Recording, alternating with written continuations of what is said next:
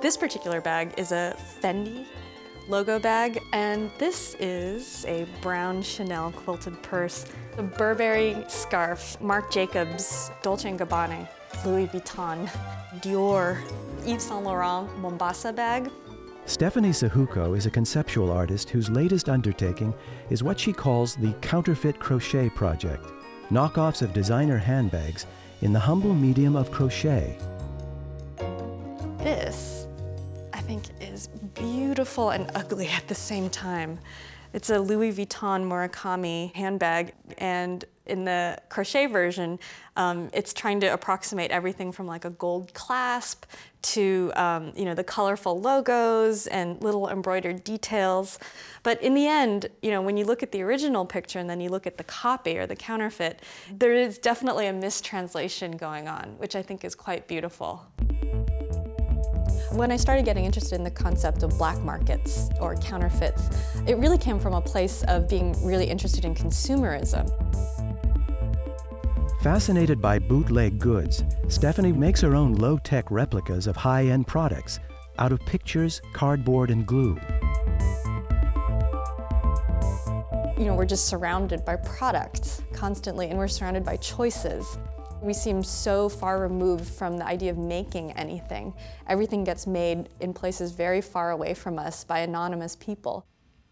With the Counterfeit Crochet Project, Stephanie has offered people the chance to reclaim the production process by making their own unique versions of luxury goods. The project began 2 years ago with a website Stephanie created to make contact with the crafting community. I kind of started the project on a lark. It was really just a funny idea. I didn't know how many people would be interested in it.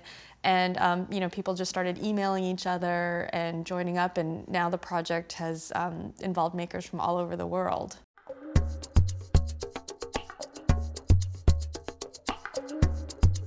If you want to look at it as a kind of outsourcing of labor, that's what's happening. But I prefer to look at it as a collaboration, and that, I'm kind of organizing people to participate in this group project. In Stephanie's production model, the workers actually get to keep the fruits of their labor. I've made it a point that none of the bags are for sale. All the bags are the property of the makers, and what they're doing is just loaning them to me for the duration of the exhibition.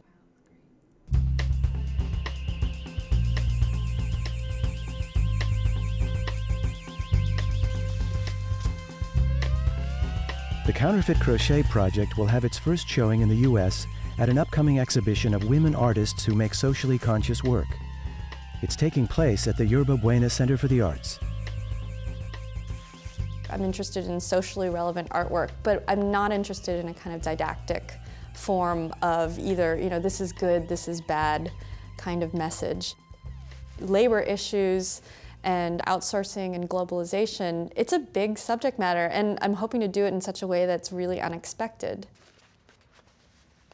I was encouraging folks to take their own kind of fashion shoots with them modeling the bags, but also asking them to either wear dark sunglasses or kind of block out their faces in a way.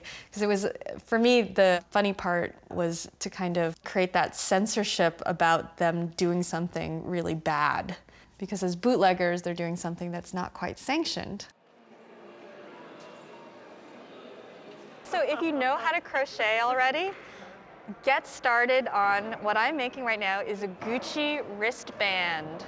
Okay? During the 2 months that the show will run, Stephanie will be leading workshops in the gallery and teaching people how to crochet. Yarn over and pull through 2.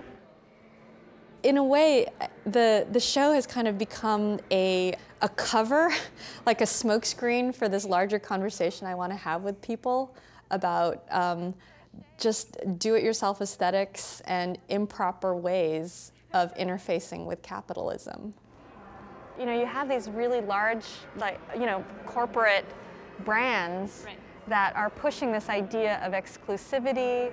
And crochet is associated with being such a lowly medium, like things that grandmothers, make Afghans out of. And I just like that kind of combination of high and low.